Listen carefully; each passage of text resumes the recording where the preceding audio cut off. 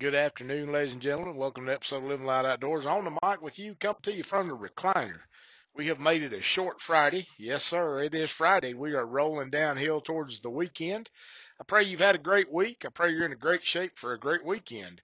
Uh, Man, we've got stuff all week long. We've been busy. It's been hot. I've been struggling through this week, but got things done, got stuff accomplished, and got to come home a little bit early. So I'm going to jump in here while I'm resting a little bit. I want to share with you just some thoughts. Kind of put a little message together here while I was sitting here in the quiet thinking Rhonda had gone to an appointment and just sitting here in the air conditioner cooling down and resting a little bit and thinking over this week. And I had gotten a message. I actually, and I do this quite frequently. I'll be thinking, working away. My mind's all over the place. Maybe I may be thinking about people. I may be thinking about things. I may be thinking, just my mind goes all kinds of places. And oftentimes, and I feel like God's Spirit does this. I feel like He puts people on our heart from time to time. Maybe it's someone we haven't talked to in a long time. Maybe it's someone we haven't seen in a long time. But most often, it's someone I've met along life's path. And I work closely with Peterson Outdoor Ministries. I'm actually on their board of directors. I'm the board chaplain. I get to travel and speak a lot at Peterson Outdoor events and things that we do across the country. And there at Lodge of Hope there in Bellamy, Missouri. And so it's a great ministry. We're involved in lots of things. Our main focus with Peterson Outdoor Ministries is our nation's wounded veterans and their families, as well as physically challenged or terminally ill and their families. So we spend a great deal of time with a lot of veterans. I get to meet some great guys, superheroes in my book. We spend a lot of time with those who are physically challenged, either mobility challenged or could be sight challenged, lots of different things. Many of those are veterans as well, but not all. And then we also deal with those who are terminally ill, trying to give an opportunity of not only outdoor therapy where we may take them on a hunt or take them on a fishing trip or something of that nature, but also it gives us opportunity in all of these avenues to minister the gospel of Christ, to show our love and our appreciation, but more than anything, share the word of God. That's what we're called to do. We're called to go into all the world and preach the gospel and minister to everyone we come in contact with, doing our utmost to lead them back to Jesus. That's the goal. In that, I meet a lot of guys, meet a lot of people, a lot of families, and some have become just close friends. Some have become like family. Some I may only have a small, light acquaintance with. But over time, as we build these relationships, oftentimes God puts one or two or three or four on my heart. And the easiest thing for me to do is I'll shoot them a message, either a text message, maybe a Facebook message, just something, whatever God says, whatever God puts on me. And I did this past week. Had several guys that I haven't seen in a long time, haven't heard from in a while, that I feel like I'm close with. One of which I'm really close with, and really have become good friends, and spent some time with him in multiple different places. And he's one of our nation's veterans, our wounded veterans, and I just sent a message out this week and just said, "Hey, man, thinking about you today. Wanted you to know I'm praying for you." And that's it. I mean, I don't follow up. I don't expect anything in return. Sometimes I'll get a text that, "Hey, thank you. Same to you guys. Whatever's going on." And a couple of days had gone by since I had sent out a text to this particular gentleman, and he texted me and he said, "Hey, can I call you?" And I said, "Well, sure." I was working, but I wear a headset. That's what I'm doing right now, wearing a headset. So he calls me, and he was, you could tell in his voice, desperately trying not to become emotional. And he told me something that really struck a chord in me. He simply said, "That message you sent the other day was right on time." He was in a dark place. He was in a bad place. He was in many of our veterans, many of our well, anyone in general today in society that has faced a traumatic event or anything along those lines, we find ourselves from time to time in dark places. We've talked recently about my anxiety and things of that nature. But he said, I was not in a good place, and your text message came, and he said, I couldn't respond because I got emotional. And he said, it's taken me a couple of days to try to get myself grounded enough emotionally to just tell you thank you. You have no idea what that meant to me.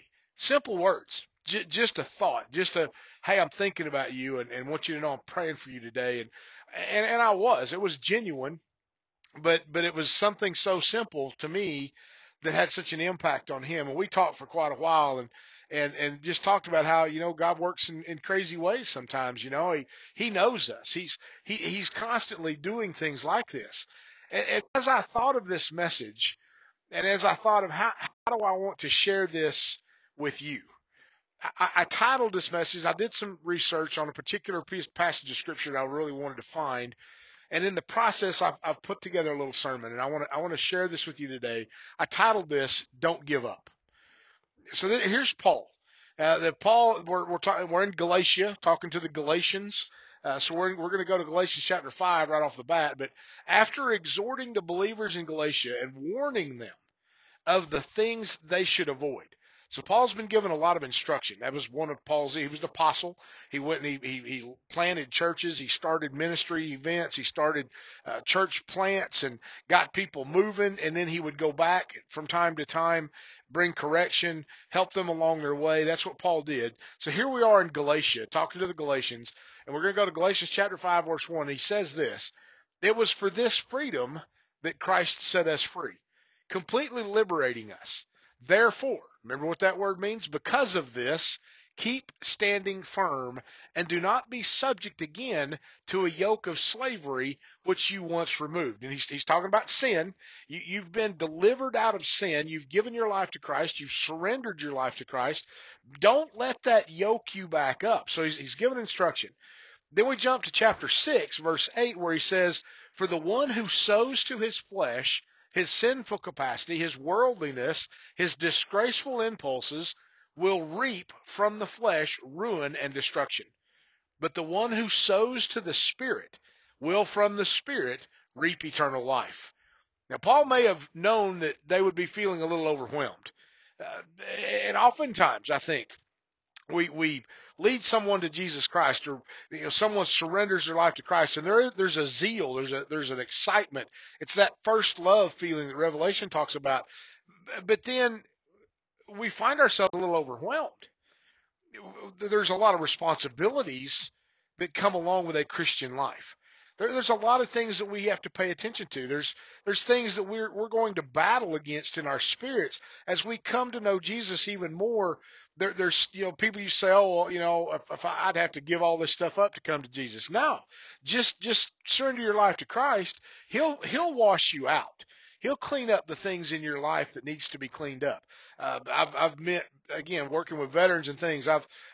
These guys a lot have a vocabulary that is not something I'm accustomed to. Um, some of you know what I mean. That talks like a sailor. Well, it ain't just sailors. Matter of fact, sailors may be some of the mild ones. There's other ones, and I've met many of these that have just, as they've given their life to Christ, they've still got this language barrier going on. But over time, the Holy Spirit convicts them of things in their life, and little by little, they're able to clean up their life according to however God sees fit for them. So again, but I think what's happened here is, and what Paul's speaking into is he knew that there was a feeling of overwhelmed in this Christian life that these Galatians were experiencing. So he encourages them this. These are the words in verse 9. Listen closely to this. This is Galatians chapter 6, verse 9. This is huge. This is what I went after. Let us not become weary in doing good, for at the proper time we will reap a harvest if we do not give up. Now, perhaps Paul, better than anyone else, knew how wearying the spiritual battle can be. Now, coming from a minister's mindset, I will tell you, there's often times I don't even want to answer my phone. There's often time because you've dealt with one battle, one battle, and one battle, and one battle, and maybe you got a battle of your own going on, but you're helping people through their battles, and man, it gets wearisome at times. There is a burden that comes with serving the Lord and allowing Him to use you to minister to other people. But here's Paul simply saying, don't get weary in doing what is right. For at the proper time, you're going to reap a harvest. God's going to bless you. He's going to return to you. He's going to overwhelm you with goodness if you don't give up. He ends this warning about sin, the works of the flesh, and the deceitfulness of the world by encouraging the Galatians and all the believers to remember the joyful harvest we will reap if we persevere in doing good. And I like this because part of that verse says, as we have opportunity. So every opportunity that you have, look for a way to do something good for someone. Look for a way to speak into their life. Maybe it's a simple text. Hey, I'm thinking about you today and praying for you. But maybe it's more than that. Maybe it's a phone call. Paul says the next verse, let us do good to all people, especially to those who belong to the family of believers. It's Galatians chapter 6, verse 10. So in other words, he's saying we need to do good to everyone we encounter, but we really need to pay attention to those whom we know are serving the Lord beside us, with us, walking down the same path. We need to make sure we encourage them. We need to make sure we hold them up. There's something important about that. We all know what it means to do good and not evil. Paul's just summarized the works of the flesh, which are doing evil, and then the fruit of the Spirit, which results in doing good. That's Galatians chapter 5, verse 19 through 26, if you want to go look it up. Doing good involves yielding to the Spirit and exhibiting the fruit that He produces. The Spirit, the fruit that the Spirit produces in our lives is love, joy, peace, patience, kindness, goodness, faithfulness, gentleness, and self-control. When these things become dominant in our lives, doing good is the inevitable result. If those are the fruits that are within us, the Bible says it will know them by their fruit. If that's the fruit in me, then doing good is something that's inevitable. It's going to happen. We need this exhortation to not grow weary in doing good, because the spirit is willing, but the flesh is weak, is what it says in Mark chapter 14, verse 38. In view of our own natural weaknesses, in the opposition of evil spirits and evil men, the best intentions for doing good can get derailed really quickly. Christians often feel there is so much work to be done that we can't possibly do it all. You ever been in that place? You ever looked at your life and thinking, man, I got so much wrong. I got so much garbage. I'm carrying so much baggage. Man, I'll never get it all right. Lay it at the feet of Jesus is what I'll tell you. There are so many needs, so many calls on our time, our energy, and our finances. And there is often so much ingratitude among those we try to benefit that we can easily become exhausted or disheartened. Listen, I've reached out to a lot of people trying to help them. I've shared and shared and shared, and with a constant barrage of excuses coming back. Yeah, but, and all I'm doing is giving them scripture. I'm just speaking word of God to them, and so sometimes, yes, it gets wearisome, and the burdens sometimes can be strong, but we can't not do good because someone out there is needing us. Someone out there's waiting for that text. Someone's out there's waiting for that smile. Someone's out there waiting for that, hey, how you doing, man? Doing what's right is not easy in a fallen world, especially when it seems that no one notices and there's little recompense for all of our troubles. Oftentimes, we're not going to get an immediate return for doing something good. I've seen it time and time again. I don't do things good looking for a return. I do things good because I'm led to do so by the Spirit of God. He'll take care of me. I know He will. It's worth serving the Lord. Paul says, yes. Growing weary in doing good is an ever-present danger in the Christian life. But there are things that we can do to minimize weariness. Jesus scheduled times of rest. So should we. You can check that out in Mark chapter 6, verse 31. Overcommitting ourselves is a primary cause of weariness among Christians.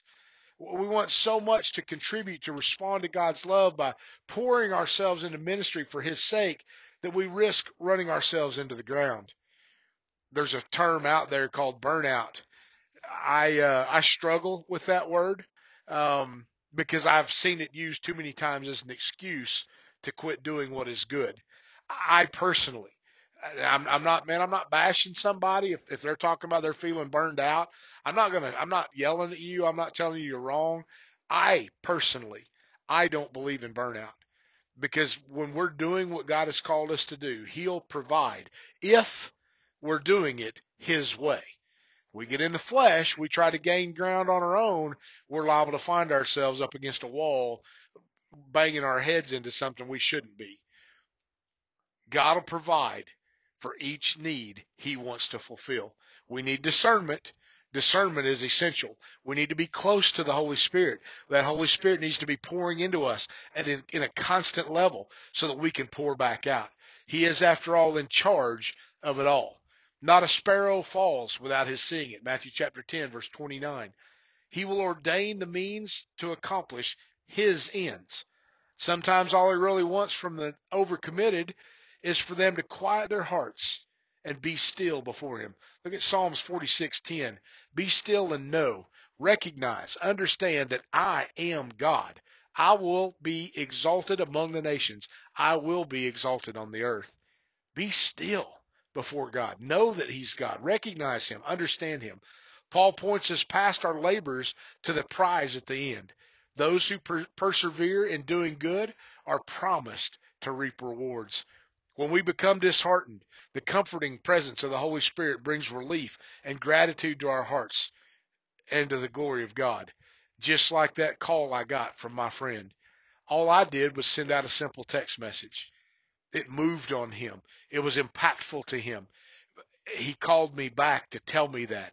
That's a reward for me. We don't always see those. We don't always get thank yous. We don't always feel that. But God showed me just a little mercy this week because I too was struggling this week. You heard me speak about it. Just like the sower of seed must wait for the harvest, the Christian must wait patiently for the rewards that will inevitably come from the giver of all good things. It's found in James chapter 1 verse 17. We will not give up because our Lord is faithful. That might ought to be something you put on your refrigerator. One of them refrigerator prayers, one of them posty notes. I'll not give up because my Lord is faithful. 1 Corinthians chapter 15 verse 58 as I close. Always give yourselves fully to the work of the Lord, because you know that your labor in the Lord is not in vain. You understand that? Everything you do in service to the King, everything you do in service to the Lord of hosts, everything you do to serve God, everything you do as a faith builder, everything you put forward, every time you pour out the Holy Spirit, you're not doing it in vain. God's not going to let a seed fall to the ground. It's going to have an impact. If you're just doing what He's asking you to do, if you're speaking into someone's life, if you're praying over someone, no matter how weary you may become, no matter how bogged down in your own troubles, as you always lift up others unto the Lord, God's going to bless you. He's going to return that to you. You just have to persevere. Revelations is full of if you'll overcome. To those who overcome, to those who persevere to the end, they'll be rewarded big ways. Amen. God bless you guys. Thank you so much for tuning in. Thank you for allowing me to share my heart from time to time, just however God pours into me, living my life to the best of my ability, seeking out that which is lost so that it may be found. That's our role in this life. Amen. Ron and I love you. We thank you for your support. Thank you for your prayers. God bless you. We will talk to you again real soon.